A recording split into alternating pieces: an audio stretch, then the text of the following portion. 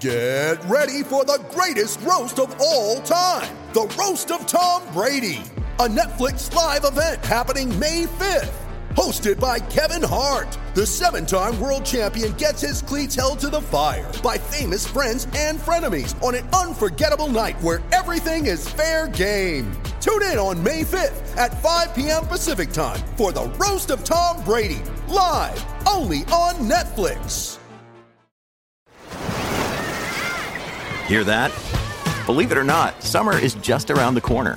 Luckily, Armor All, America's most trusted auto appearance brand, has what your car needs to get that perfect summer shine. Plus, now through May 31st, we'll give you $5 for every $20 you spend on Armor All products.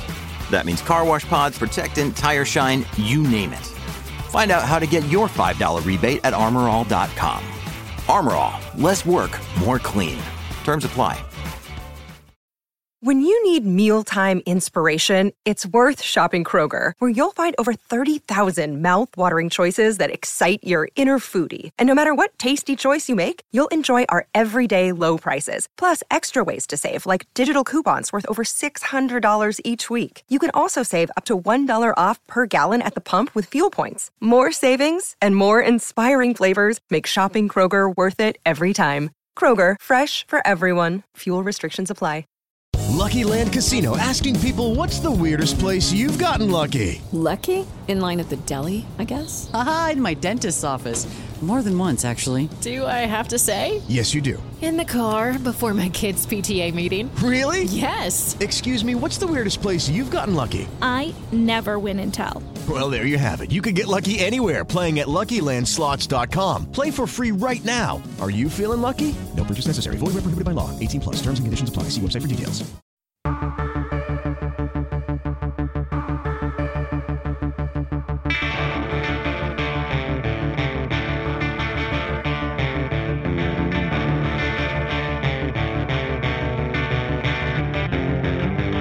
It's the Autosport Podcast. We preview the Le Mans 24 Hours with former Audi Works driver turned LMP2 ace Oliver Jarvis and factory Ford driver Harry Tincknell.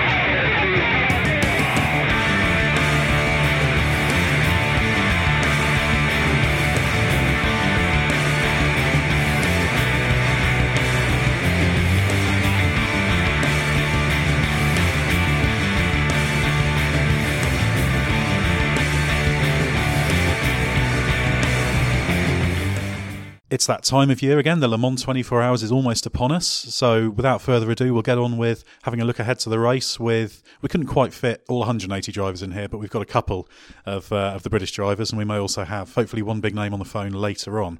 So my name is Ed Straw, the editor-in-chief of Autosport. Joining me first, we'll go for the non-driver first. Well, he's an amateur driver, but can we call you the doyen of sports car racing journalism yet? I don't actually know what that means, so probably not. Well, you are Gary Watkins, and that has I'm all sorts of meanings in the world of sports car journalism. Thank you very much for inviting me. We're also joined by Oliver Jarvis, LMP2 driver this year, former Audi factory driver, driving for the Jackie Chan DC Racing operation run by Jota Sport in P2. So, Ollie, this is a bit of a change for you, isn't it, this year? You're in P2 rather than P1. Yeah, a big difference from last year, but absolutely relishing the opportunity to go out and fight for a win in the P2 class. Certainly beat your record of constantly finishing third. That seems to be the thing you do. I certainly hope so. And we're also joined by Harry Tincknell. Now, he has the distinction of covering almost all the class bases, having raced in P2 and 1 for Jota a few years ago. Driven, rather than maybe raced, you'd probably say, in LMP1, having been part of the Nissan project, and now in GT Pro with the Ganassi Ford team. So, Harry, I guess you've had the full gamut of Le Mans experiences. You've had one great race there, some difficult years, all sorts of different cars. Yeah, of course. I mean, to go there first year and win was fantastic. I remember the Jota team saying to me afterwards, you're supposed to come and have the pain of Le Mans for the first 4 or 5 years before you win, not just come in the first year and win. So I've kind of done it the other way around. I've had a good result the first year, and then the last 2 years, unfortunately, not being quite so strong, sort of being out the race before it's really even started. But we're coming back this year and hoping for a stronger one. So let's start off with why Le Mans is so special for everyone. I guess it's the focal point of the year for everyone, even for Gary as a journalist. Yeah, I think it's really difficult to describe the feeling, and you quite often get asked, now with the WEC World Championship status, is that more important than Le Mans? And I think last year I really realised, heading on the train, just by the excitement I felt by arriving in Le Mans, how important it is. It's iconic. You get there, there's no other track for me in the world like it, and I just love driving that circuit. It's very easy to say that, but we really do. It's an incredible circuit, and the race itself is amazing. And to be part of it's a privilege, but to be able to stand on that podium and look out over tens of thousands of people come Sunday afternoon is something incredibly special.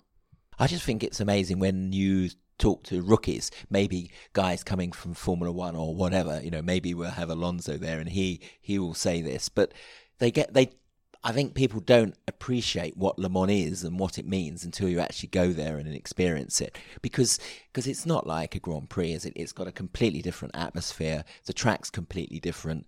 I just think people are sort of bowled over by it when they go for the first time. I'm sure you felt the same, Harry. You can't quite comprehend it until you go. Absolutely. I remember the first year, Jota organised a talk for us out in one of the campsites, and we went out there on the Friday morning, and I just couldn't believe just how far these tents and cars spanned around the outside of the circuit. Just the expanse of it was just incredible. And drivers parade Friday afternoon, you feel like a superstar. Maybe 100,000 people lining the streets. That's not like a normal 6 hours of Spa or Silverstone. And even on the test day on the weekend, the hordes of fans queuing by the entrance to the paddock for autographs and photos is incredible. The buzz around the place is amazing. And as you've mentioned, all three of you were at the circuit for the pre-event test day.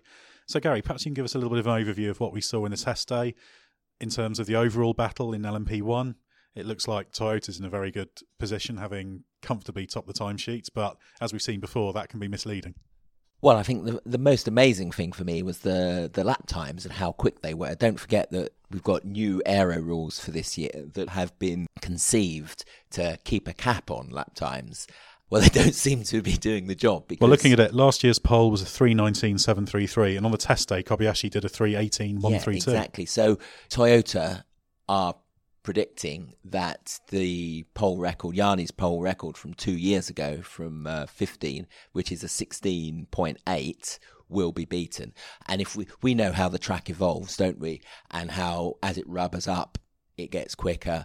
That I'm convinced that if it stays dry and if the teams go for qualifying runs, that we will see the 16 beaten, and I think a 15 is possible. Would you think so, Ollie? Yeah, definitely. Looking at the times from the test, we always expect track evolution of probably 2 to 3 seconds, which sounds a lot, but somewhere like Le Mans, where the track's not used for the majority of the year, it really does rubber in throughout the test days. So, I wouldn't be surprised to see high 15s, especially when they go full qualifying spec, turn the hybrids up and new tyres, low fuel. I don't see why not. So it's incredible to see the progress the LMP1s make every year. Different to the LMP2s, where they tried to they've tried to increase the speeds. LMP1 every year they peg them back, but unbelievably the aerodynamicists and the engineers seem to claw that back one way or another. So in this Porsche versus Toyota battle, is everyone expecting Toyota finally to win it, or is it just the law that it's Le Mans and Toyota will get ever closer but never quite get across the line at the right time? Well, I think Toyota have become the favourites after the weekend. For me, the information we had from the Monza wet test and from the first couple of races, that we were sort of thinking, yes, they are probably favourites. I think the events of the weekend reinforced that. It's not so much the time Kobayashi did, rather the 3:19.2, only a second slower, that Buemi did on a race run. I'm told, I understand that it was on sort of a pretty high fuel load. So that's an impressive lap. I'm sure you'd agree, Ollie. Yeah, very impressive. But sometimes Le Mans is such a special place that you can actually do your qualifying lap in a long run just because, you got in the rhythm. You get a lap with no traffic, and you just get it absolutely perfect. And really, in Le Mans, the key is to getting that lap without traffic. You look down the times and then gaps of 2 to 3 seconds, which seems a lot. The problem is, in the whole day, it can be you don't get a single lap without traffic. So it's about making the most of that one lap. I have to say, from Silverstone, I thought Porsche would still be favourites just because of how close they were in the race. For me, I've got to say, after the test day and what we've seen so far, Toyota definitely have to be favourites now, and this must be their year to go and win it. The heartbreak of last year, I certainly feel that, this is their biggest opportunity yet. I was talking to Pascal Vasselon, Toyota Motorsports technical director, and he was saying that if there's a god of motor racing, he doesn't favour Toyota. So maybe their ill luck will strike them again. I don't think anyone would begrudge Toyota to win it, especially the car from last year. I've mentioned already, I walked down the pit lane to see them on the way to the podium, probably the strangest podium I've ever been on, and to see Davidson and that, they were just absolutely gutted. So I think, if they did go out and win it, I think the whole paddock would be there and cheering them on, and they fully deserve it. It was particularly kind of you, Ollie, to have nicked the podium off them, not even allowing them to be on the second step because they didn't complete the distance. That definitely wasn't down to us drivers. I've said it before and I'll say it again. I would have happily given up that podium to see them stand on the top step. You always want to be on the podium at Le Mans, but nobody wants to see what they went through, because we understand as drivers what it takes to be at Le Mans, to race at the front, let alone to be in the lead for 23 hours and 54 minutes as it was. So, yeah, it wasn't the greatest feeling being on the podium, but hopefully they can put that right this year. Can I just talk about the little reason why they didn't get on the podium was because even though they completed more laps than the second and third place cars, the Toyota was excluded because its final lap was outside the maximum. That maximum was set after a certain Audi driver by the name of Emanuele Pirro went round on the pit lane speed limiter, so he could literally stand out of the car waving. And I think his last lap in 2002 was nigh on 10 minutes. The ACO got a bit stroppy about that and introduced this rule. And on the basis of that, Audi maintains their record of finishing on the podium every year of their Le Mans campaign from all the way back to 1999. Made for a good photo, though, didn't it? Not very easy to do now with the regs the way they are. You wouldn't be able to get out. Obviously, there aren't open cars, but even in the final open cars, I don't think you could get, because of the side impact. You couldn't. If you got out, I'm not sure you'd get back in. Yes, right. Quite honestly. So I think that there might be a bigger issue in the fact that you might not actually finish the race. Yeah, quite.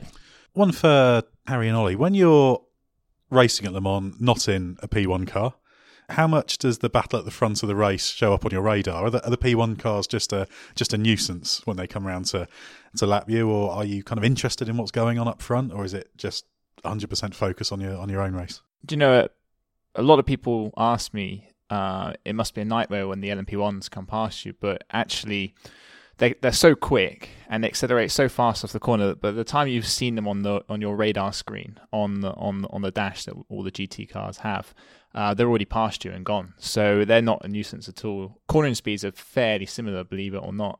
So actually, they're gone before you even realise. And this year with the P2s, the straight line speed, we've seen in the test day that P2 cars are now quicker at the end of the straight than the P1s. So it's a similar sort of thing with them as well. So actually for us, okay, of course we've got to be looking in our mirrors and be watching for them coming through. But actually I think this year it's going to be easier to manage, and certainly maybe the less experienced P2 drivers are going to be able to pass us a lot easier and not get in the way of our battle as well. For me, I love looking at the race as a whole, so I always pay attention to the P1s, especially having been in it for several years, but also looking at the GTs as well.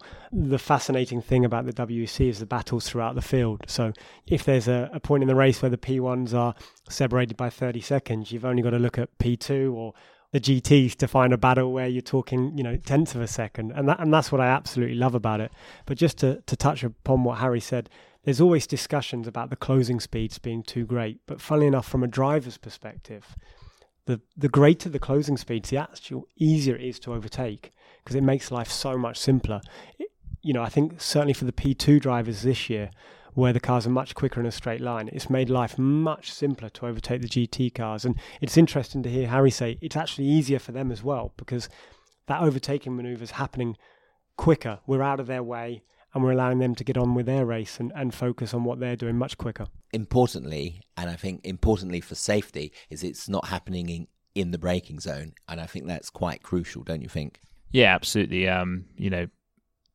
There's definitely less emphasis on dive bombing at the end of the straight, because the P2 cars a similar speed to a GT or whatever, and I've experienced that in P2 myself. When you get to the end of the straight and the Ferrari starts pulling away from you, it's not the nicest feeling knowing you're going into the braking zone and you're going to have to absolutely dive bomb like it's the last lap of the World Championship to get past them without losing a couple of seconds. But just going back on your point of do you realise what other battles are going on? I think last year for the 67 car, we were sort of out the running fairly early. And I remember getting in for the last stint and having a quick look at the time screens for all the classes and seeing Toyota leading. And so when I came round on the penultimate lap and saw Toyota pulled off to the right of the circuit, my initial feeling was that was the sister car waiting for the lead car to come round to do a last lap sort of victory, side-by-side celebration. And as I came through the Dunlop chicane, I looked up at the big screen for the fans on the right, and I saw it was all focused on the Porsche garage, and they were everyone was jumping up and down. And then it suddenly dawned on me, no, surely that's not the lead car stopped on the last lap. And then, of course, when I came round on the final lap, it was still there, and kind of realised what happened. Should you not be looking at the marker boards and apexes when you're going to the Dunlop chicane, not looking at the TV screens? I guess that's the question, isn't it? So do you think it's worse to be in the position where you lose out on victory right at the end, or where your victory shot goes basically before the start of the race, obviously, as it was for you last year with the gearbox problem? 100% at the end. I mean, when we won the race with Jota in 2014, the last 40 minutes, I just felt completely numb and sick in the garage, just sat there. You'd done everything you can do.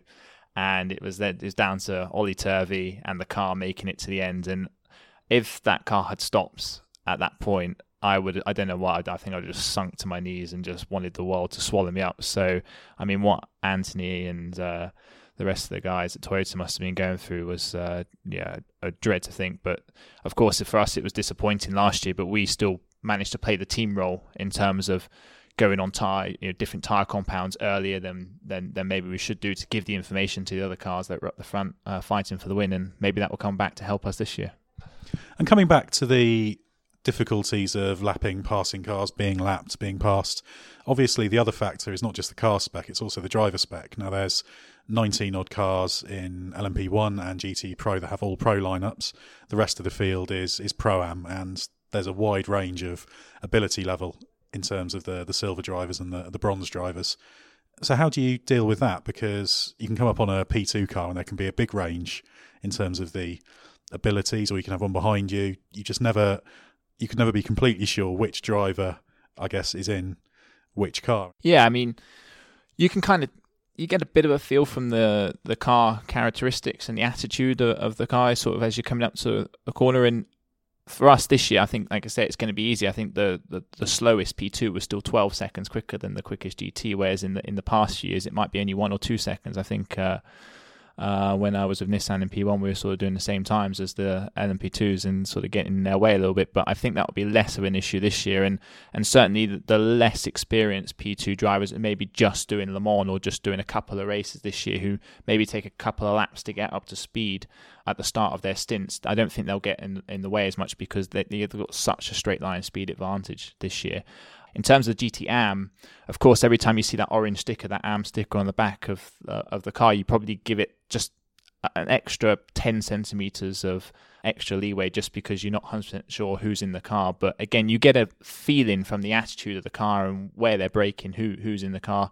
If it's a Matt Griffin or if it's an amateur driver, but we have a sufficient amount of lap time ahead of them that it's not been too bad this year. But certainly, if the GT Pro cars get pegged back too much, then you start getting back into that old LMP2 GT dive bombing situation, and then you can see some issues. Gary, from what you saw at the test day, do you think it's going to be a fairly straightforward race in that regard? Obviously, we've probably seen the overall driver standard go up over the years.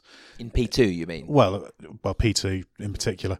There's still a few questionable drivers here and there, ones perhaps without the experience. But do you think that's something that's improving, and we're less likely to see the incidents between AM drivers and the Pro drivers? I think certainly in the context of the WEC that you now need what I call a fake silver or bloody good silver.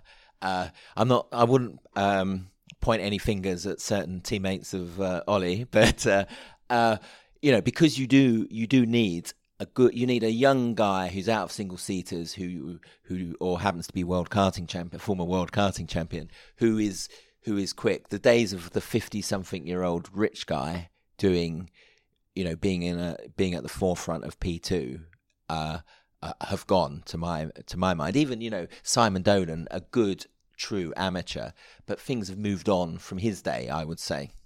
I think certainly there is been a shift to younger single-seater drivers realising that actually there's a career in sports cars, and I guess myself and, Ollie Turvey and Brendan Jarvis, Hartley, of course, and Hartley and Conway, and, we're all to sort of blame for that a little bit. But, I think someone like Simon, who was really, absolutely top level for a driver that's started racing in his 40s, we still managed to win European Championships together last year, but it's becoming tougher and tougher every year, and he had to continually raise his game with all these younger guys coming through. So you've certainly seen less of the sort of Simon driver mold, and certainly a lot more of the Thomas Laurent, Gustavo Menezes type drivers coming through and making a big impact. Yeah, very, very much agree with that. I think especially in the WEC, maybe not in all other championships, but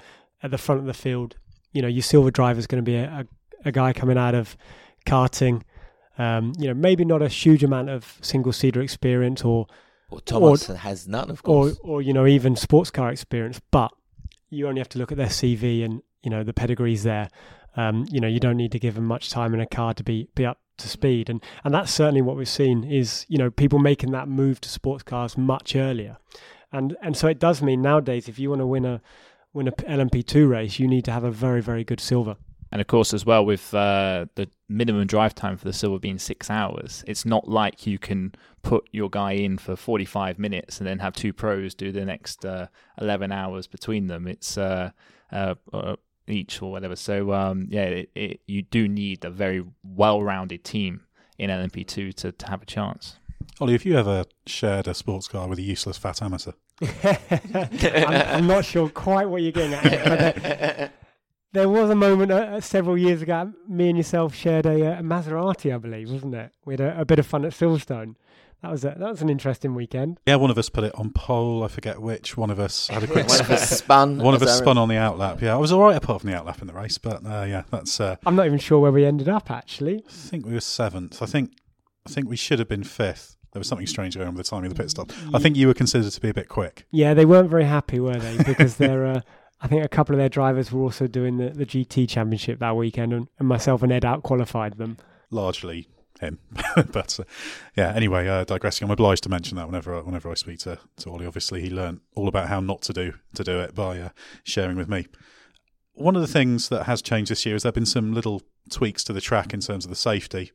Gary, can you just run through what's changed, and then maybe we can see what the drivers think of it? Well, the significant thing is that where the Porsche curves end in the long right, as it bleeds into what we now call Corvette and used to be called karting, they've moved the inside wall back. What would we say? 10 meters, 10 yards. A lot. It's a big difference. And obviously that's safety because the wall A was very close, and B early on in the corner was at quite an acute angle, wasn't it? Yeah. So that was something that needed to be addressed. Obviously, moving the wall back changes the feel of the circuit as you're driving, and the whole tunnel effect of the Porsche curves was part of their character. Would you agree? Yeah, definitely. I mean, I'm all for safety. I've got a little one. I want to go home after the weekend and see my family.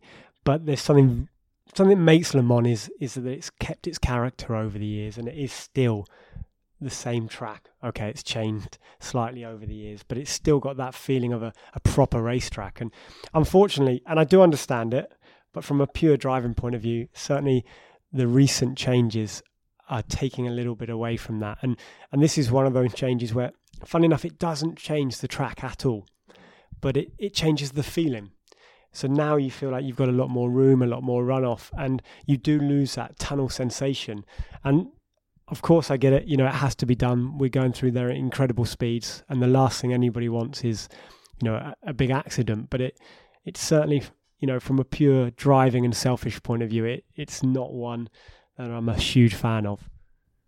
I didn't really notice it too much. I've got to be careful what I say here, because after admitted, looking at the TV screens on the last lap last year, but like Ollie said, it doesn't actually affect the line of the corner or the radius at all. So I had to look at your article on autosport.com to actually see where the changes were. So focused on the apex. But interesting, there's not just a negative for the driver. I mean, the changes in the Porsche curves over the last few years have also impacted the spectators quite heavily. Because I think, my first experience in Le Mans was as a spectator. And one thing I loved was going and watch the Porsche curves at 3 a.m. And I remember watching the LMP1 cars through there, and I thought, wow, they are just incredible. I want to be here. This is what I want to do. The problem is, as they're increasing the runoff, you also means the spectators can't get as close to the track. And having been a spectator at certain tracks where you're 100 meters away, it doesn't matter how quick the corner is, you don't get that feeling or that sensation. And it's a real shame that, we're also sort of taking that away from the spectators. I was talking to some drivers, and obviously people make a comparison with Paul Ricard, which is the sort of ultimate sort of wide open circuit, isn't it? A ribbon of racetrack through a wide expanse of tarmac. And people say that's easier. If there's nothing to hit, the challenge is diminished. Would you agree with that? Yeah, 100%. If you go to Monaco, you start at 80%, you go to 85, 90, 95, and the good drivers can get to 98. You go to Paul Ricard, you go to 110% and come back. You can make errors. You can do things that you'd never normally do if there was a wall or if there was a gravel bed. I mean, you take Silverstone, Copse. I remember sitting in that gravel trap in a Formula Ford, and it meant next time you went through there slower. Whereas now you can go flat out 15 meters off the track, come around next lap and try again. Yeah. So as a driver, personally, I think it makes a huge difference. It makes it easier, definitely. Would you agree? No, 100%. I think if there's no consequence for making a mistake, you have more confidence in maybe a less skillful driver can match a more skillful driver. But, you take Le Mans and somewhere like Indianapolis, if you make a mistake there, you're in the wall pretty hard. And so there you'll see a big difference, with the driving speeds. But if there was acres of runoff there, I'm sure everyone would be taking that first right flat and locking up and running wide and just turning on and continuing and trying again the next lap. So like Ollie said, it's got to be safe, but at the same time there has to be a little bit of consequence for a mistake to really make that driving challenge as pure as it can be. But is it the lesser of two evils? If suddenly we had a chicane before the Porsche curves, can you imagine the outcry? The other option would be to reduce the speeds, either by reducing the speed of the cars heavily or by putting in a chicane. So in this case, it's definitely the right decision. There's no discussion about that. And also, to be clear, Le Mans still hasn't lost its edge. You talk about the Indianapolis, that's a corner every lap in a P2 car. You try and decide how quick you can take the first right, because there is a consequence. And there's a consequence at 95% of the corners on the track. So it's a long way away from your Paul Ricards and places like that, fortunately. One of the things, Ollie, you're in a unique position to talk about is the difference between a P1 and a P2 car. Obviously, superficially, from a distance, they look similar, but huge differences. Obviously, the P2 car is more conventional. The P1 cars, so the manufacturer cars, have the hybrid systems, etc. Personally, it was a real shock to go from the P1 to the P2 car. And I think it's always easier stepping up, believe it or not, going up in power, up in grip. And, you see a lot of Formula One drivers step down over the years to whether it be DTM or other categories and find it very difficult.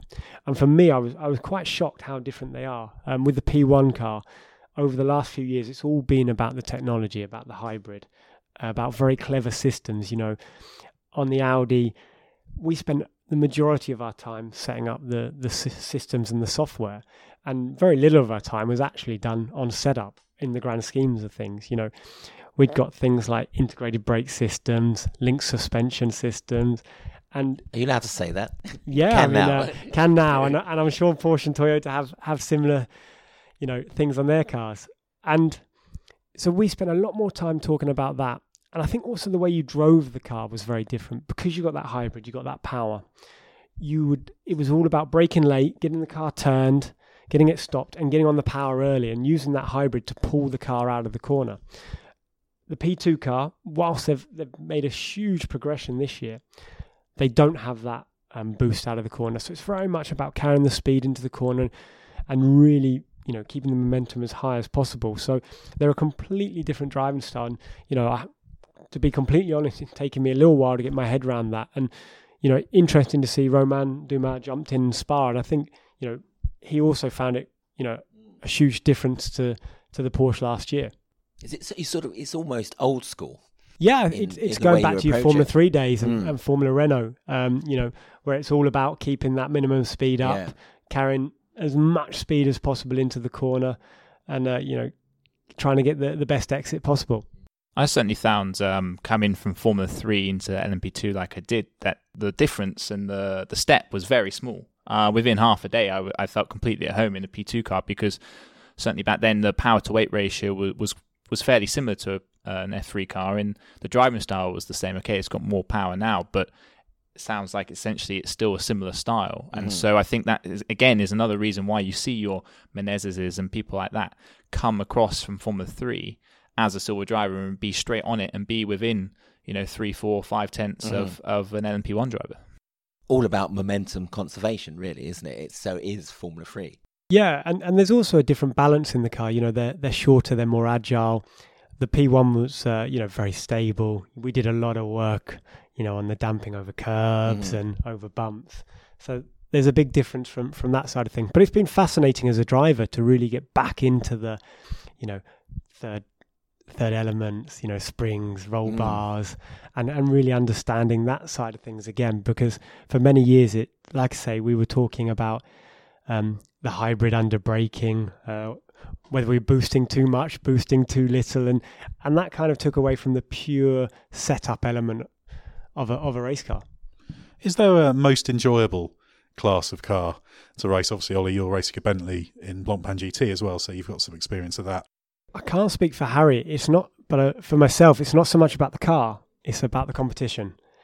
If you're in a good car and fighting at the front with good drivers, having good battles, there's respect. For me, that's the greatest thing. It doesn't matter whether it's a GT car, an LMP1 car, an LMP2 car, even going out in a road car and having a good battle. I think as drivers, we love the competition and the wheel-to-wheel racing. And I think LMP1 has it, the front of LMP2, and you watch the GT races and they're wheel to wheel for whether it be the 12 hours of Sebring, the 6 hours of Spa. Some of them races are coming down, 3 cars are fighting for the lead with 2 corners to go, and as a driver, that's the best thing. So you'd swap close competition for the thrill of driving the fastest car? Don't get me wrong, there's something very special about driving an LMP1 or an LMP2 car, but yeah, quite honestly, to go out and be able to run at the front, to be competitive and to have that element of competition, that's more important to me than going around and winning by 3 laps in a car that's far superior. Yeah, no, I completely agree. I mean, of course, to be in the fastest car and just be able to look ahead the whole time is a fantastic feeling. I'm sure going, for the overall win at Le Mans, having your name on the trophy with all the greats that have come before you is fantastic. And certainly I want to, one day compete for that title. But if you look at the GT class this year, it's 4 manufacturers, BMW coming in next year, all with completely stacked driver lineups and teams. And so to be right in the thick of that action, fighting flat out for 24 hours, regardless of how quick the cars are in comparison to what else is on the circuit, that's a very special feeling. And Daytona this year, there was 6 or 7 cars in the line in the last half an hour, and as a racing fan, looking at it from the side of the track, even though one of your cars is there competing, it was exciting, and that's what we want. And I think GTs is only going to get more exciting as the more manufacturers come in. Well, you've certainly chosen the best classes in terms of the close racing, because P2 and GT Pro are always very, very closely fought at Le Mans. Well, let's try and raise Nick Tandy on the phone so we can have a little bit of a chat to him. We'll come back and look a little bit more in detail at the various contenders after that. So we're going to try and do a little bit of technical wizardry and see if we can get Nick, who's of course back in the Porsche P1 this year, on the line. And joining us now on the line, we do have Nick Tandy, 2015 Le Mans 24 Hours winner. Nick, thanks for joining us. You're back in a P1 car now, fighting for an outright victory again. Effectively, this is kind of you defending that outright win, I guess, even though you're in the GT car last year. So that must be pretty exciting for you to be back in the top class. Yeah, of course. It's great to drive the cars at that track anyway. It's good to drive those cars anywhere, as Ollie knows. So, yes, it's kind of a defence, if you like. But the trouble is that there's a pair of us going to defend, as well as the defending crew from last year. In that, me and Earl are split up this year, where the last time we kind of remember going there together was things were a little bit different, of course. So you're defending against each other in a way, aren't you, Nick? Yeah, exactly. It feels a bit odd, actually. Even though we drove in separate cars last year, it felt a bit odd going to the test day and speaking to him, but knowing that you're directly in competition this time. So it's a bit of a shame, but it's always nice to have a friend on the other side of the garage as such. Does it feel different going back this year with the expectation being a past winner? Is there more pressure, do you think? I don't know, mate. I think the pressure comes off a little bit because we all want to get to that point of winning these kind of races at some point. So kind of once, I guess for me, knowing that I've accomplished, what you set out to do, the pressure's kind of off a little bit to actually get there because, it'd be great to win again and all of us want to win these big events whenever we go to them. But yeah, once you've kind of ticked it off the list, it kind of does take a little bit of pressure off, I guess. I don't know. What do you guys think? Well, personally, I've never won Le Mans, and I don't think we have any other. We only have a class winner with us here, so it's like you say, you've won it. So in that respect, you've got nothing to prove, but at the same time, everyone's looking out for you, I guess. But I guess one of the things I'm quite interested to know is, you won Le Mans outright in 2015. You then went back to GTs last year. How did it feel at the test day, in the first two races this year, being back in P1? I mean, you less to think about maybe through the traffic, but a more complex car to drive. I mean, overall, what did you find was easier? You've hit the nail on the head, really. The traffic issue is a lot easier in the faster class. As we all know, you spend your time looking forward rather than looking forwards and backwards. And especially at Le Mans, when you've got 60-odd cars on the track. In GT class, you are constantly looking around, and it takes a lot of time and effort to figure out where everyone else is, as much as doing what you're doing yourself. Whereas in the P1 class, unless you're battling with somebody else, which is very, it's not so frequent in a 24-hour race, you're always looking forward. So I've always said from that point of view, it is easier in the faster cars. It's probably also easier physically, I'd say, because the corners are shorter. Even though the G-force is different, I always find you tend to do a lot more work behind the wheel in the GT car. It's moving around a lot more and the corners are longer. I can't wait for race week to start. We all do a whole season and winter's worth of testing, and most of it is building up to this one weekend in France, isn't it? Is the sense of anticipation in any way tempered by the fact that the test day didn't look quite so promising for Porsche? Obviously, the fastest time was a 3:18.1 by a Toyota. The fastest Porsche outright time we saw was a 3:21. So that's got to be concerning. It's a little bit concerning. We don't know our outright pace, but you can kind of look from the test day at what your average pace was in competition with the other people that you're racing against. And we've got a bit of work to do, it looks like. I think we might have to go about the race in a different way from maybe a strategy point of view, rather than just going flat out and hoping that we're the fastest car. Endurance racing is all about making it to the finish, of course, so you've still got to be around. But we're a little bit concerned about the pace of the Toyotas on the test day. Do you think if we go back 12 months, the sort of situations were reversed, weren't they? Do you remember Toyota really struggled at the test day, but then they gradually got quicker through race week. Then, when it mattered on Sunday morning, they had the quickest car. We've seen the precedent of the sort of reversal of fortunes between test day and the race. Do you feel that, with hard work, a lot of effort obviously your undeniable talent and all those things, that you can sort of peg it back? I hope so. Well, like you say, it showed last year, as you say, that Toyota struggled in the test, and it was very different in the race.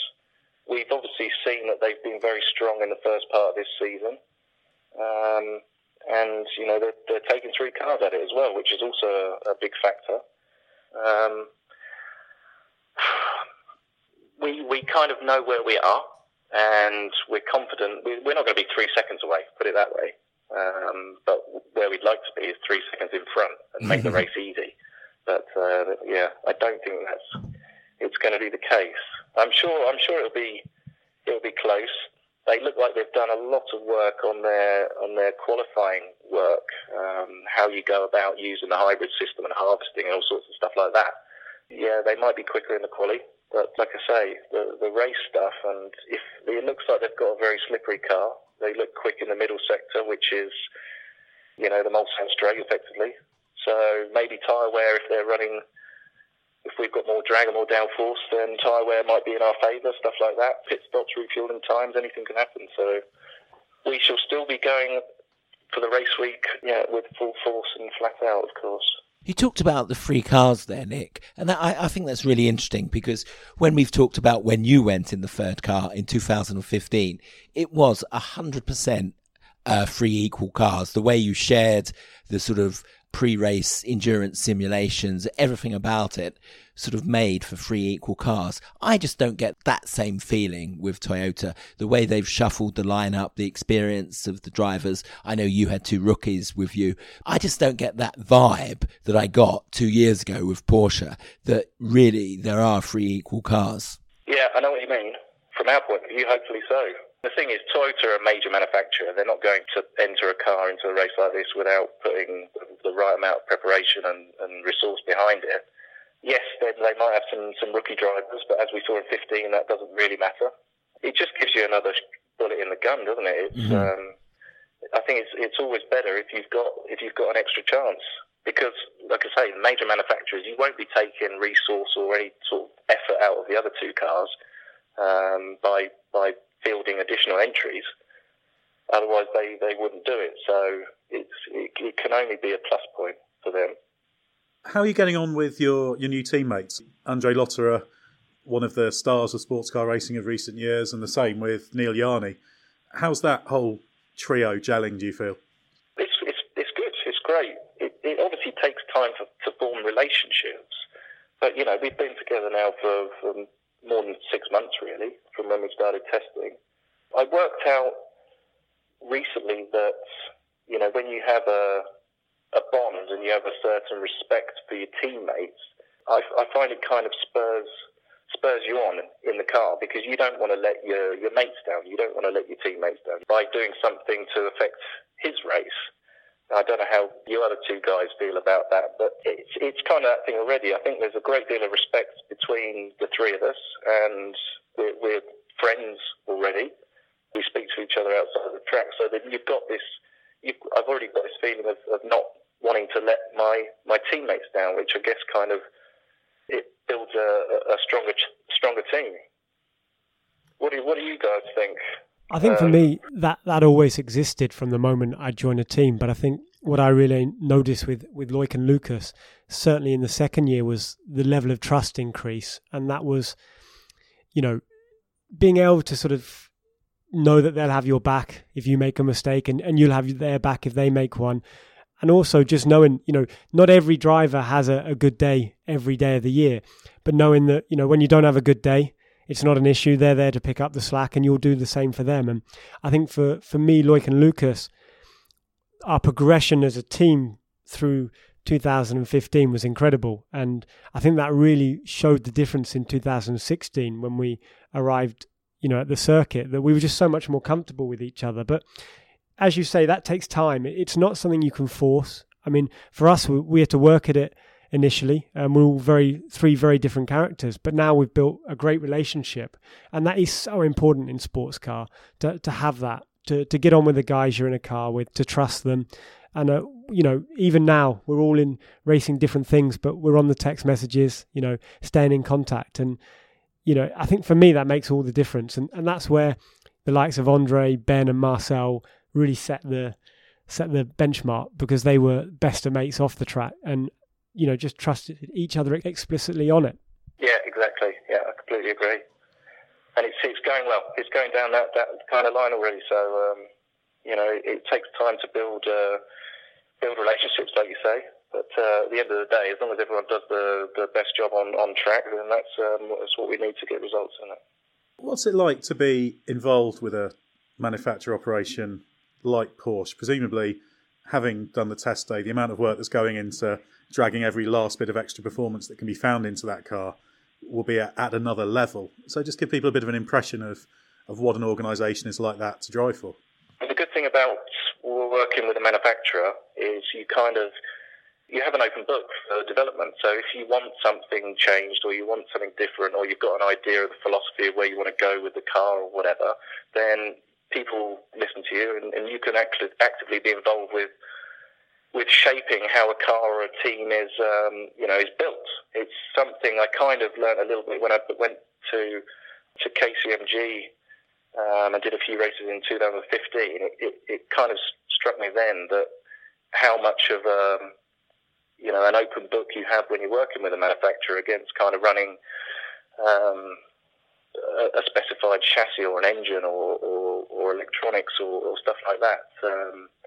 And it's even like building a team. I remember when we set up the GTLM Porsche team in the States. The first year was 2014, and I was involved in that for the first 3 years of its, when they went racing again in America as a factory effort. And I kind of left this year.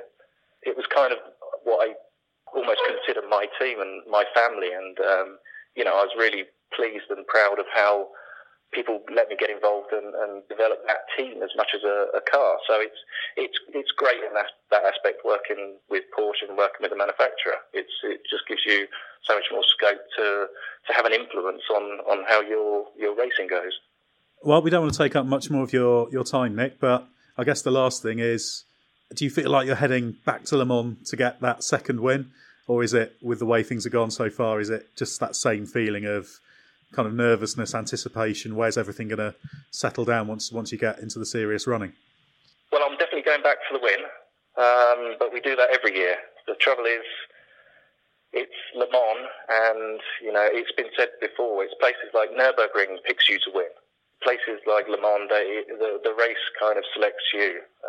So if it's our turn again, then it'll be great, and if it's not, then it's not. So you can be assured that we are putting 100% effort in, and I'm definitely packing up on Saturday, and I'm going out there to win it. So it's a special week, and I'm looking forward to getting there.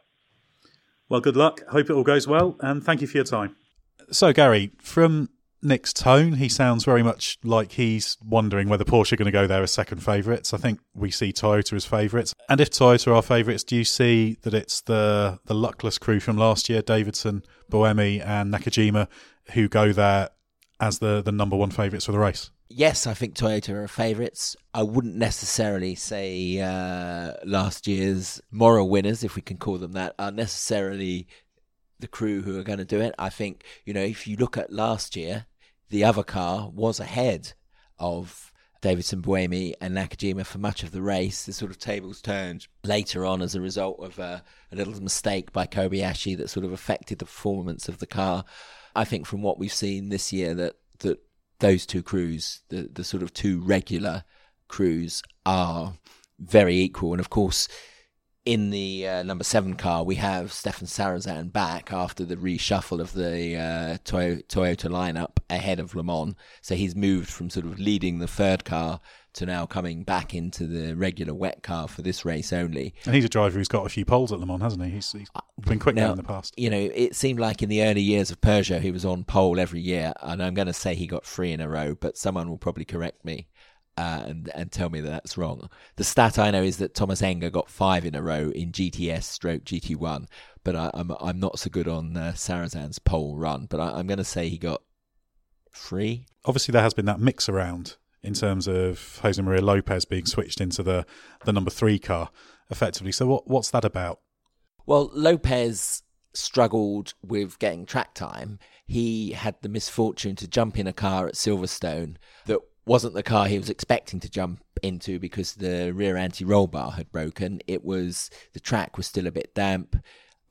He put it in the barriers, suffered a minor back injury. That kept him out of the car at Spa. So he was lacking race mileage, and that's why the team opted for this reshuffle. That makes sense. And it looks like a strong lineup all the way through. So the number 7 car is Mike Conway, Kamui Kobayashi, Stefan Sarrazin. Number 8, Sebastian Buemi, Anthony Davidson, Kazuki Nakajima. And then this 3rd car, number 9, which has got Nicolas Lapierre, who's been brought back into the fold by Toyota, Yuji Kunamoto and Jose Maria Lopez. So that's a pretty strong lineup across the board. And the fact they've got this weight in numbers as well, having the 3rd bullet in the gun, as it were, compared to Porsche's 2. Porsche have got the number 1 car for Neil Yarni, Andre Lotterer, Nick Tandy, and the number 2 car for Timo Bernhard, Earl Bamber, and Brendan Hartley. So it seems like all of the odds should be stacked in favour of Japan, shouldn't they? Well, if you look at the years that Toyota should have won in the present programme, which is 2014 and last year, they had 2 cars that had the pace to win. One was delayed by an accident. Of course, in 2014, it was Lapierre's misfortune to run into a massive downpour on the Mulsanne Straight when he was on slicks. Last year, it was Kobayashi's incident with a slower car. The other 2 cars went out with a minor technical glitch. One was a failed sensor, an FIA sensor that caused the wiring loom to burn out. That was in 2014. And last year, it was a freak failure of a joint in a pipe connecting a turbo to an intercooler. So basically, each time you could say if they've had a 3rd car, they might have won. And that's the rationale behind their decision to run a 3rd car this year. Ollie, as a driver fresh out of the P1 ranks, how do you see it? Would you agree with Gary's assessment there? Yeah, very much so. I think certainly the Toyotas look very strong. There's no doubt about that. And as you mentioned, 2 very strong cars. It will be interesting to see how the 3rd Toyota runs. It's not easy for a manufacturer to bring a 3rd car in. Porsche were in a slightly different, did it a different way. They always planned a 3rd car. So the team was built around 3 cars.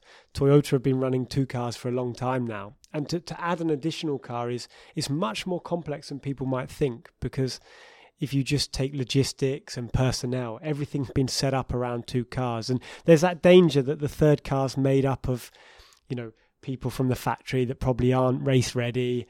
And there is always that risk that it's not up to sort of performance or spec of the other 2 cars. But, that wouldn't be on purpose. That would just be some, things like the pit stops. They might lose a second here or there. It was certainly the case for Audi's 3rd car in the early days. I have to say, the last few years, they really made sure they arrived with 3 cars capable of winning. But I think it's a great tactic from Toyota. They're desperate to win Le Mans. And completely agree with Gary. The years they've lost it, they had the car to win it. And a 3rd car probably would have made all the difference. And there was a reason Audi and Porsche had 3 cars, and it just stacked the odds in your favour. 2 cars, as we saw with the likes of, Alan had his accident, Rocky had his accident, and then, Andre and that went on to win it.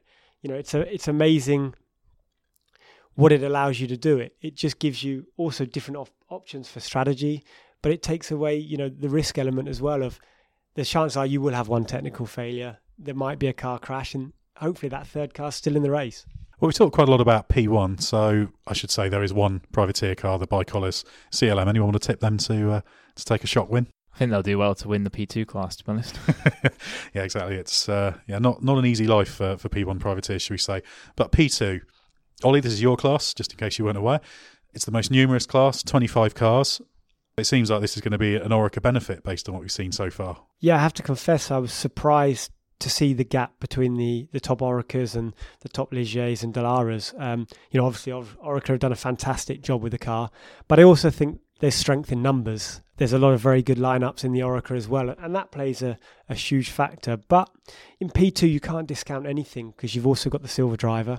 Don't forget they're also all brand new cars, and reliability could play a huge role in the race. It's not like P1 with endless budgets and 30-hour tests. There's going to be a huge factor of reliability in the race, I'm sure. The best non-Oreca time was 3.7 seconds off, and I should add that the Signisec Alpines are Orecas, even though they're entered. I think they are homologated as Alpines, aren't they? Even though they are they are no different. So even though you're not allowed manufacturers. Yeah, that's right. Yes. There we go. But you've talked about how the silvers and everything and things can affect things. But if that's representative of the pace difference between the Orecas and the rest, then it's almost inconceivable that an Oreca won't win it if there's at least one car that has a clean run. Yeah, I mean, with a gap of 3.7 seconds, if that's realistic, then even if you have an issue, if you're 3.7 seconds a lap quicker for 300 laps, that's a big difference. So I hope it's not realistic. I hope over race pace and everything they manage to bring that down. But at the moment, it's looking very much like you'll see an Oreca on the top step. Do you feel like you're going there as one of the favourites? Obviously, it's a strong team. You won at Silverstone, third at Spa. This is the I've got to get the car number right. It's the 38 car with Hope in Tongue, Thomas Laurent. Yourself? I don't know. I haven't given it much thought, to be honest. We've really been focusing on our own job. We had the win and the third place, but I have to say we did a lot of soul searching after Spa because we weren't happy with our performance. It's a strange feeling, but it also shows the strength of the team to come away with a third place and to seriously look and understand why we didn't win it. It just shows what winners they are. And we had a 2-day test at Spa, did a lot of work on the car. And I have to say, in Le Mans, I was really impressed with the job we'd done in the 2 days at Spa, what we'd learned and how we were able to carry that over. And, we're not right up there on the times, but that was never our intention. We seem to sort of fly a little bit under the radar. If we can stay out of trouble, if we can have good reliability, I don't see why we shouldn't be there at the end. But that can go for 5 or 6 cars. Something that's really surprised me and impressed me is the strength of the P2 class. There's some very, very quick guys in there and some very quick cars. And when you think that there's meant to be a silver driver in each car, we touched on it earlier. Some of them are incredibly quick as well. So, it's almost the top 6 are, the difference between the silvers and the pros is very little. Harry, obviously you've had plenty of involvement in P2 in the past, a former winner, as you said before. Who stands out in that class to you? I'm assuming you keep kind of an eye on it from a distance. Yeah, definitely. I mean, obviously Ollie's car is looking strong, and he's carrying the mighty 38 tag that we've passed on from the Zytek and Gibson days. So hopefully that will be well represented. Hasn't your chassis got to have done 158 races or something before it can be considered mighty? Exactly, but no, I think like we kind of touched on earlier, I think the cars that are going to be there at the end are going to be the ones with the all-round lineup, and I think Ollie's cars certainly got that. I mean, for me, the G-Drive car, Alex Lynn, Thierry and Rusinov, that's been super strong in the first 2 rounds of the WEC. And Thierry's a good silver, isn't he? Thierry is a good silver. Had some great battles with him in the LMS over the last couple of years, and himself and Roman haven't won Le Mans yet. No, Roman's very motivated to do that, so I think they'll be there. And obviously, Alex Lynn's a great talent from single seaters. Nelson Panchici's car, he obviously topped the test. Fairly strong lineup as well. I think the Signatech cars will be there, and of course Rebellion, top team, and got good lineups, good silver drivers. So I'm sure they won't be far away. It's going to certainly 5 or 6 cars at least. And I think if I had to say right now, of course, I'm rooting for Ollie and for Jota, but I think the G-Drive car will be very close, and that could be nip and tuck. How do you see it, Gary? For me, the favourites all come from the WEC, so it's basically Ollie's car. I think certainly G-Drive, but I think Rebellion's silvers are true silvers, Julian Canal and David Hennemeyer Hansen, but they are both very good true silvers. Hennemeyer Hansen can be slightly wayward at times, but he is quick for an internet billionaire or whatever he is, not a pro racer. If I was a betting man, I would say the best of the Jota cars, the G-Drive car and both Rebellions. So if Rebellion have got 2 strong cars, Does that make them favourites for me? Perhaps. Is there anyone we should be looking out for in the non-Orica ranks? Obviously, there's Ligier's, Delaras, and there's a Riley out there as well, isn't there? Philippe Albuquerque, I mean, point him out straight away. Race with him very quick. You've got him in the Ligier, Beliki in the Delara. I mean, nice to see Barrichello in the Delara as well. I mean, there's some very quick guys all through the field, and that's a really impressive thing for me. So come on, Gary, I want you to pick a winner. Well, okay, my money's going on Rebellion because it's got two strong cars. I'm glad you said that, Gary, because I thought you might give us a kiss of death there. Yeah. Because, Signatech have got two okay cars, but I don't think Signatech are going to be the force that they were last year. Without Menezes as their rogue silver, I just think they've lost a couple of teeth, as it were. But the great thing about P2 is there's so many interesting stories and interesting drivers. You mentioned Rubens Barrichello. Formula One fans will be familiar with Manor, who've got a couple of cars there. This is their second season in sports cars. Jan Lammers coming back, aged Jan Lammers, yeah, as a 60-something, coming back for his 23rd Le Mans, which is moving him up the list of all-time participants. He told me he wants to get to 25, so that will take him into his sort of mid-60s. It's great to have that blend of drivers, isn't it? Jan Lammers feels like a name from the past now, doesn't it? Well, he is, yeah. He's racing in Formula One in the early 80s. Well, it's nearly 30 years, of course, since he won Le Mans. So, yeah, I'd urge everyone to have a good look. P2 is difficult because it's always the secondary class, certainly at WEC level, obviously in European Le Mans Series, it's the primary class, but there's loads of great teams, great drivers. It'll be a fascinating battle. Now, we haven't talked too much about GTE specifically. As GTE Pro has cropped up and we have a Ford driver in the room, I'm obliged to start with a balanced performance, but I think we'll go to Gary first because I think Harry probably doesn't want to dig himself into too big a hole. Can you just explain what on earth is going on in the world of GTE Pro, what the arguments are about, and how everything should shake out next week? Well, obviously we had a situation last year where there was a lot of finger pointing. We had a race in which only two of the cars were competitive, and we can say it was the Ford that obviously won and Ferrari. Some people say Ford really did have an advantage through the race, but what we shouldn't forget is the two quickest Ferraris, the true factory cars, the AF Corsa cars, were out early. So it was the sort of... It was the Rizzi car that took up the challenge, wasn't it? Exactly. And to call it the second string car might offend Rizzi, but I personally think the AF Corsa cars would have been stronger if they hadn't have had their problems and still been in the race. So that's something that we shouldn't forget about last year. We now have something called the automatic BOP, which is a whole extra letter in the acronym, sure. Yes, yeah. The BOP will be from the Nürburgring WEC race next month, will be adjusted on a race-by-race basis according to a complicated equation into which data is fed and the BOP is calculated. Not that we know what the equation is. I was told by one engineer there's no point telling journalists because you're too stupid to understand it. For this race, because of the unique demands of Le Mans, we're on what could be called a slightly less objective BOP, where there's still a lot of number crunching, but it's not actually defined how the BOP is worked out in a big computer. There is a human element in it, if you like.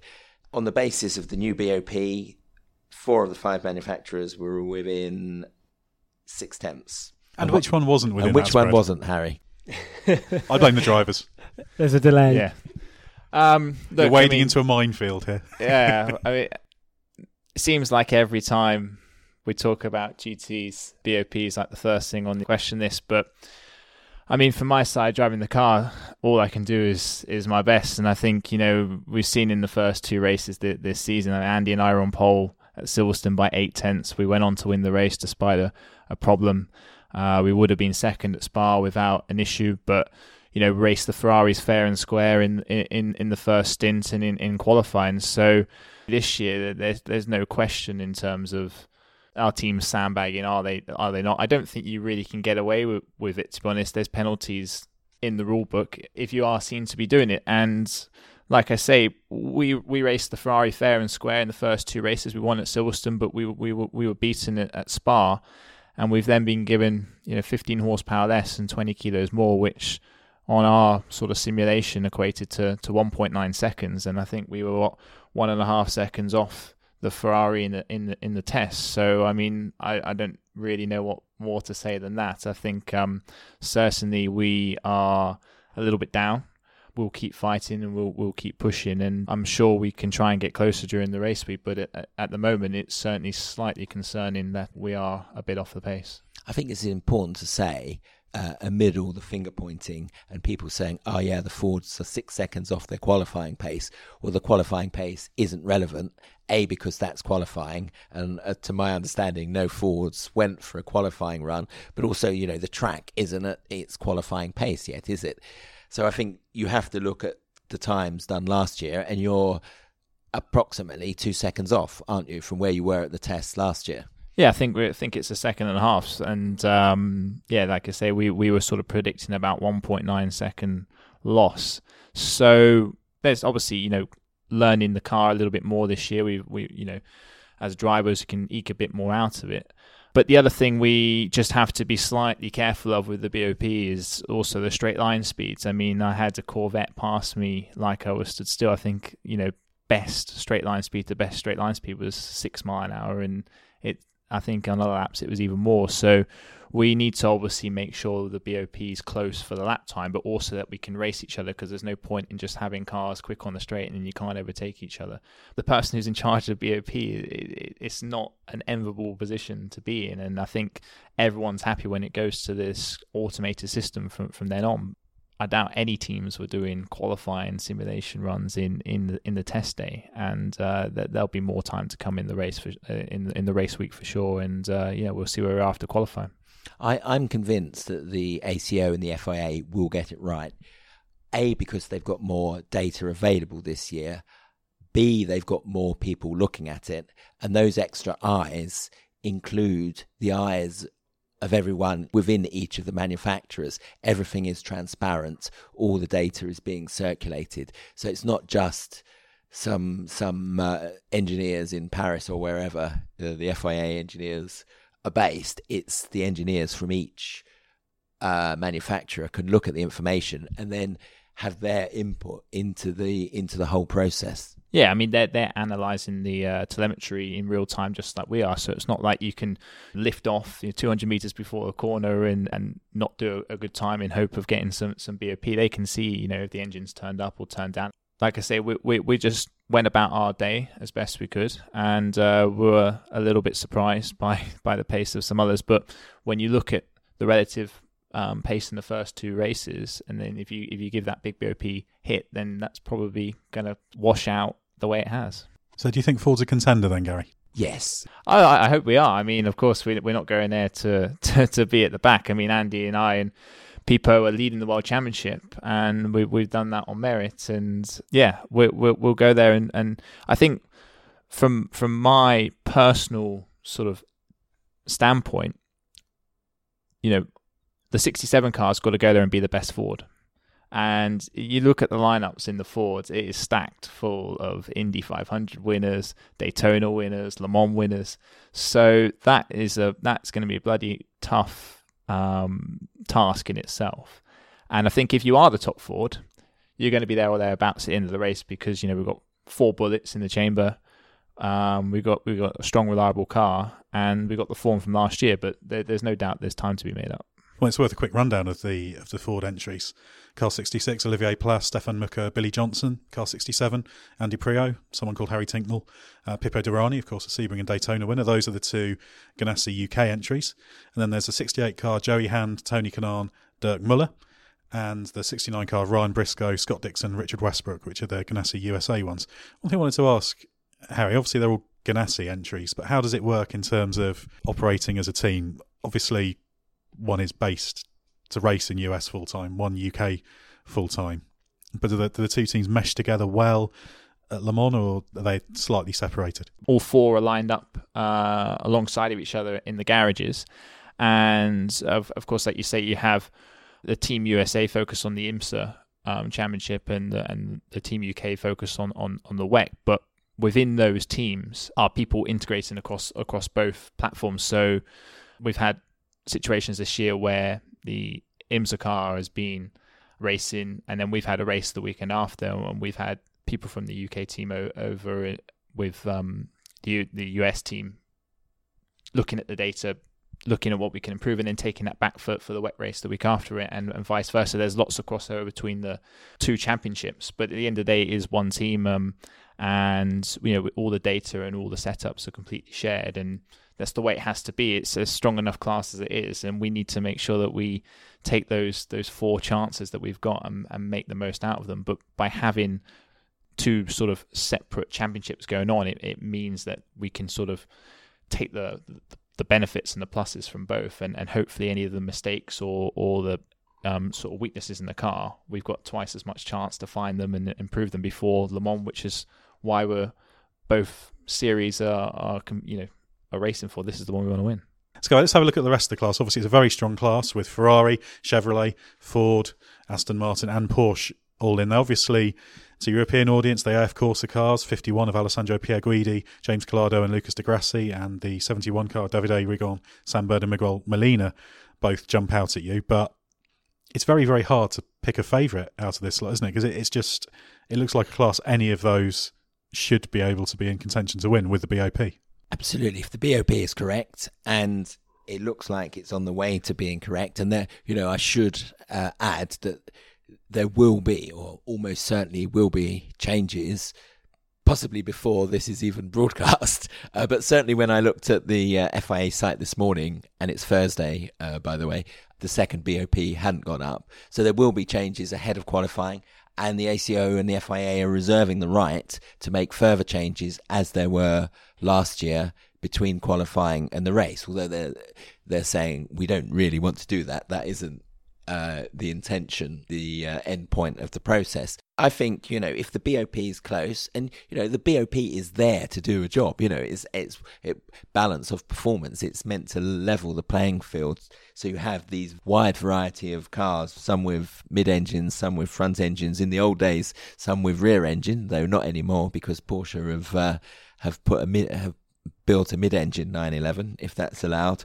Well, it is allowed under the regulations. Maybe it's not allowed in the eyes of Porsche purists. But anyway, the balance performance is there to do a job. And I am very confident that this year at Le Mans it will do a job, and we're going to see a super close race. We're not going to see anyone dominating. We're not going to see a situation like last year where we had 2 of the makes dominating and the others nowhere. I'm convinced that's not going to happen. Yeah, and strong driver lineups all the way through. You mentioned the AF Corsa Ferraris. There's also the Rizzi Ferrari of Tony Volander, Giancarlo Fisichella and Pierre Caffer. Corvette have got 2 cars, 63 for Jan Magnussen, Antonio Garcia and Jordan Taylor, and 64 for Oliver Gavin, Tommy Milner and Marcel Fassler. A 2-car Works Porsche entry, car 91 of Richard Leitz, Frederic Makowiecki, Patrick Piet, and the 92 car of Michael Christensen, Dirk Werner and Kevin Estre. There's also the 2 Aston Martins. Just wanted to ask you about that, because there is something of a tyre war here. They're on Dunlops compared to the Michelins everyone else is on. We've got car 95, Nicky Thiem, Marco Sorensen and Richie Stanaway, and car 97 of Darren Turner, Johnny Adam and Daniel Serra. Is there any real interest to be had in that tyre war? Do we see any dramatic difference in performance? Well, let's not forget that the tyre war won Aston the championship last year, as tyre development won Porsche the championship the year before. In 2015, Porsche had a big development program with Michelin after Le Mans, and that turned the tables. Last year, Aston introduced new tyres at Mexico, I believe, and that turned the tables in the championship. Michelin, it appears, caught up over the winter, and Aston didn't have a great start to the year at Silverstone or Spa. But on from what we saw on Sunday at the test, it looks close again. Le Mans is a different circuit. The cool temperatures of the first 2 races didn't help Aston on the Dunlops, and we saw last year that the car was really at its best when the conditions were much hotter.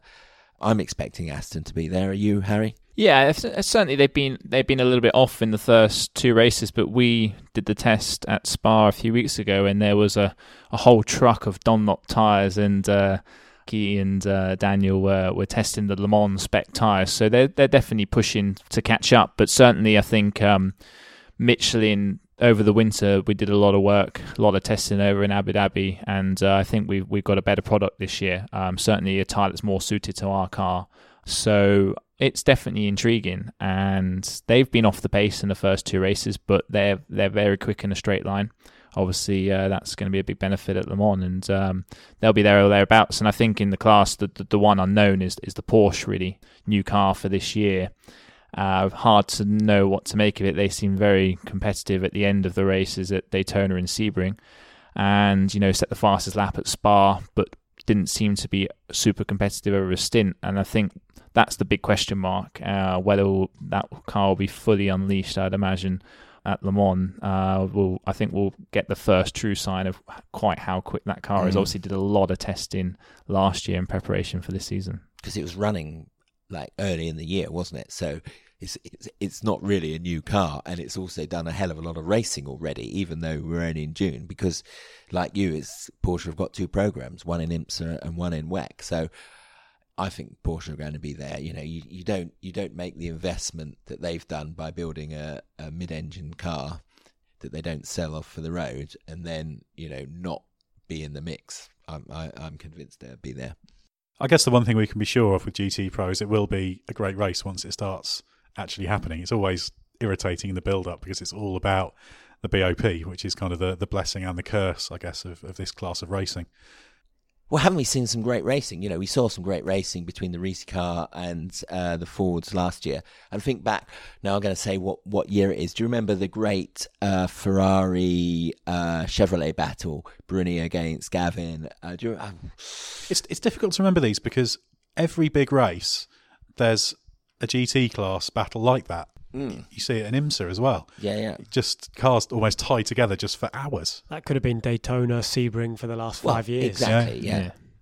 I mean, you look even this year at Spa, that first couple of hours was 4 cars nose to tail. I think at one point it was myself, Ollie Pla, and James Collado, 3 abreast down the Kemmel Straight up to Le Combe. Absolutely brilliant racing. So I think the preview to the race is always dominated by BOP and who's doing what. But once actually the flag drops and the race starts, and it's all just down to the battles. And let's hope they've got it right, because it certainly will be one of the highlights of Le Mans this year. When the BOP process is sorted and when it's correct, BOP merges into the background. People don't talk about it. And that's my hope for this year, is that it won't be a topic of discussion because it's doing its job. That's optimistic, but we shall see. But no, the racing will be great. We should mention the other GT class as well, GT AM. There's 16 cars in that. Gary, can you just give a bit of an overview of how GT AM differs from the main GT Pro class? Well, it's a Pro-Am category, but it's more Am than Pro, whereas, of course, LMP2 is more Pro than Am. The rules in LMP2 dictate that one of the 3 drivers must be an AM, and by AM I mean silver or bronze rated driver. Of the 3 drivers in a GTE AM car, 2 of them have to be AMs, and you must have at least 1 bronze. So that means that most of the lineup is made up of a bronze, a silver, and then a gold or a platinum. And of course, there are strict drive time rules on how much each must do. So it really is. You could say that really P2 isn't Pro-Am, is it? It's sort of on the way there. Whereas, GTE Am really is a Pro-Am category.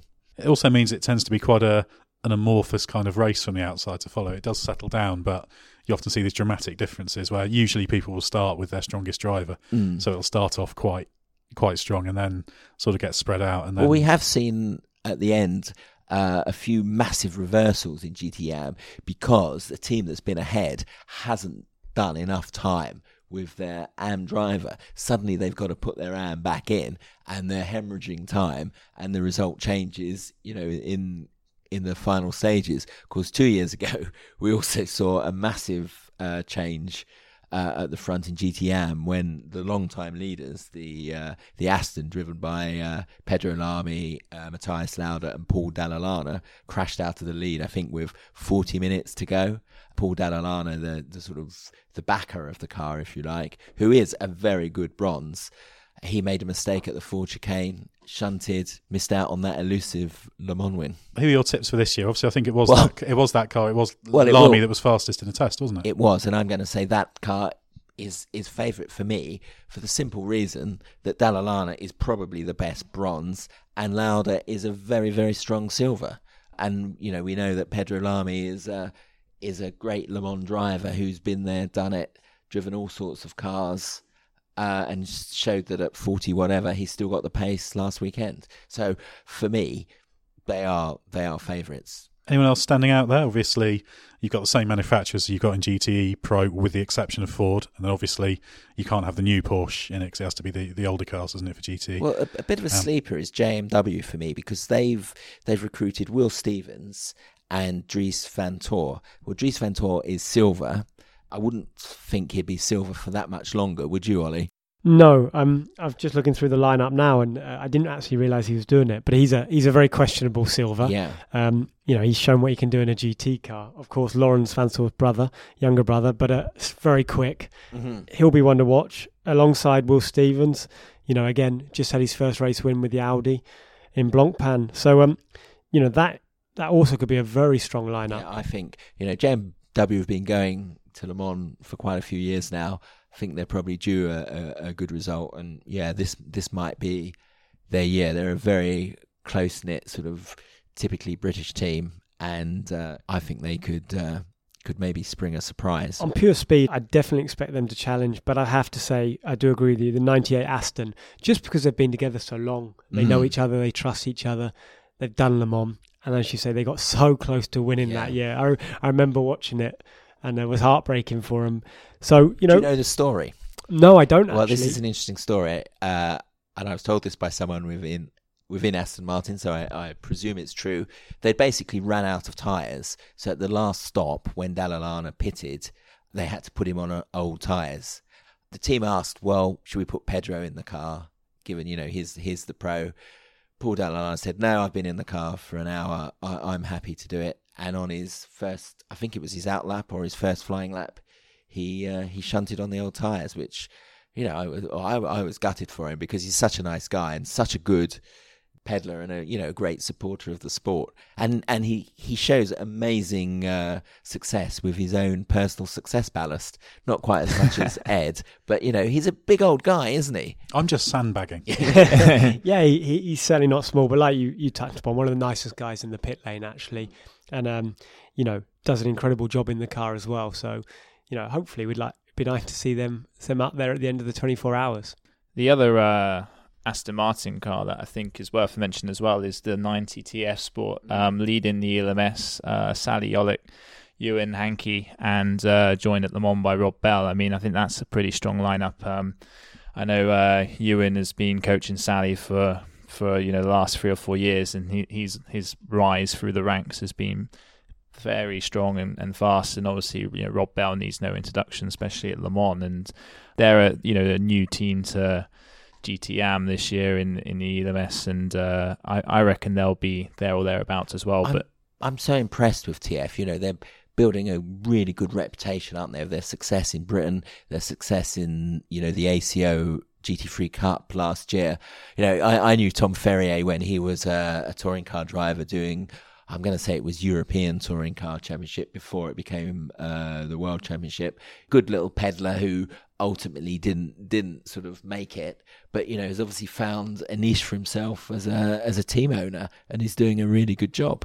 Yeah, definitely. I'm not sure 100% if they sort of share data and setups with the factory car. Okay, yeah, because you can see the way the setup is in the pit. So clearly, there's a lot of cross fertilization by the looks of it. So that's another strong point. I mean, certainly the 98 car is the standout favorite, not only for Le Mans but also for the whole championship, in my opinion. So they can also learn from what they're doing in a very similar way that the 4 Fords learn from each other. So just an extra sort of positive tick in their columns. So it's going to be interesting. Well, it's a shame we haven't been able to go over every single car, but it would have taken us some months. Probably you'd have to have left for Le Mans by now. Everything gets underway on Wednesday in terms of the on-track action. We've got free practice and then qualifying in the evening. Then it happens again with qualifying the next day, then the race Saturday, Sunday. You'll be able to follow it all on autosport.com. We'll have all the news and features from there. Pick up this week's Autosport magazine, which has got the full event guide. We've got Gary Watkins talking about Toyota's big chance, interview with Nick Tandy, interview with Ollie Jarvis. in-depth feature on Ford and whether anyone can stop them. Obviously, based on what we've seen so far, it looks like it's going to be quite a challenge. And then a look at all the teams, a look back at 1967 and Ford's famous win there. So there's going to be plenty in there for those whose appetite's been whetted by this podcast. Thank you very much to Gary Watkins. Thank you. I'll wish you good luck for Le Mans as well, because I've seen what the stress of Le Mans week does to you journalistically. I know, yeah. Must be tough sitting in hospitality all week. The proper best of luck reserved for Ollie Jarvis. Thank you very much. And for Harry Tinknell, who Cheers, will. It's possible for both of them to win. Let's hope so. That'd be nice, wouldn't it? So thanks for joining us, and thanks for listening. We'll be back soon with another Autosport podcast.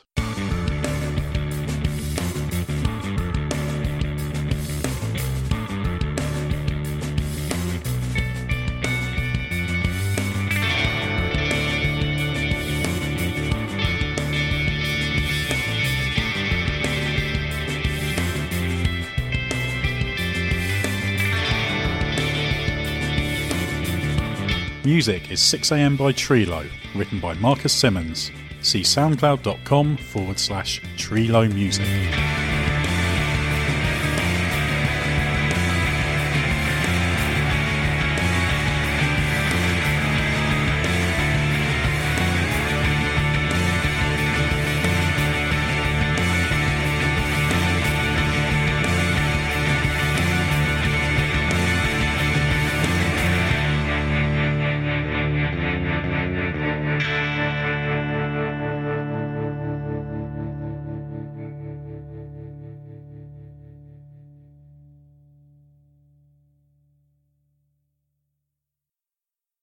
Mary redeemed a $50,000 cash prize playing Chumba Casino this year. I was only playing for fun, so winning this was a dream come true. Chumba Casino is America's #1 social casino experience. It's serious fun. With over 80 casino-style games to choose from, you too could win life-changing amounts of cash. Be like Mary. Log on to ChumbaCasino.com and give them a whirl. That's ChumbaCasino.com. No purchase necessary. Void where prohibited by law. 18 plus. Terms and conditions apply. See website for details. The voice in the preceding commercial was not the actual voice of a winner.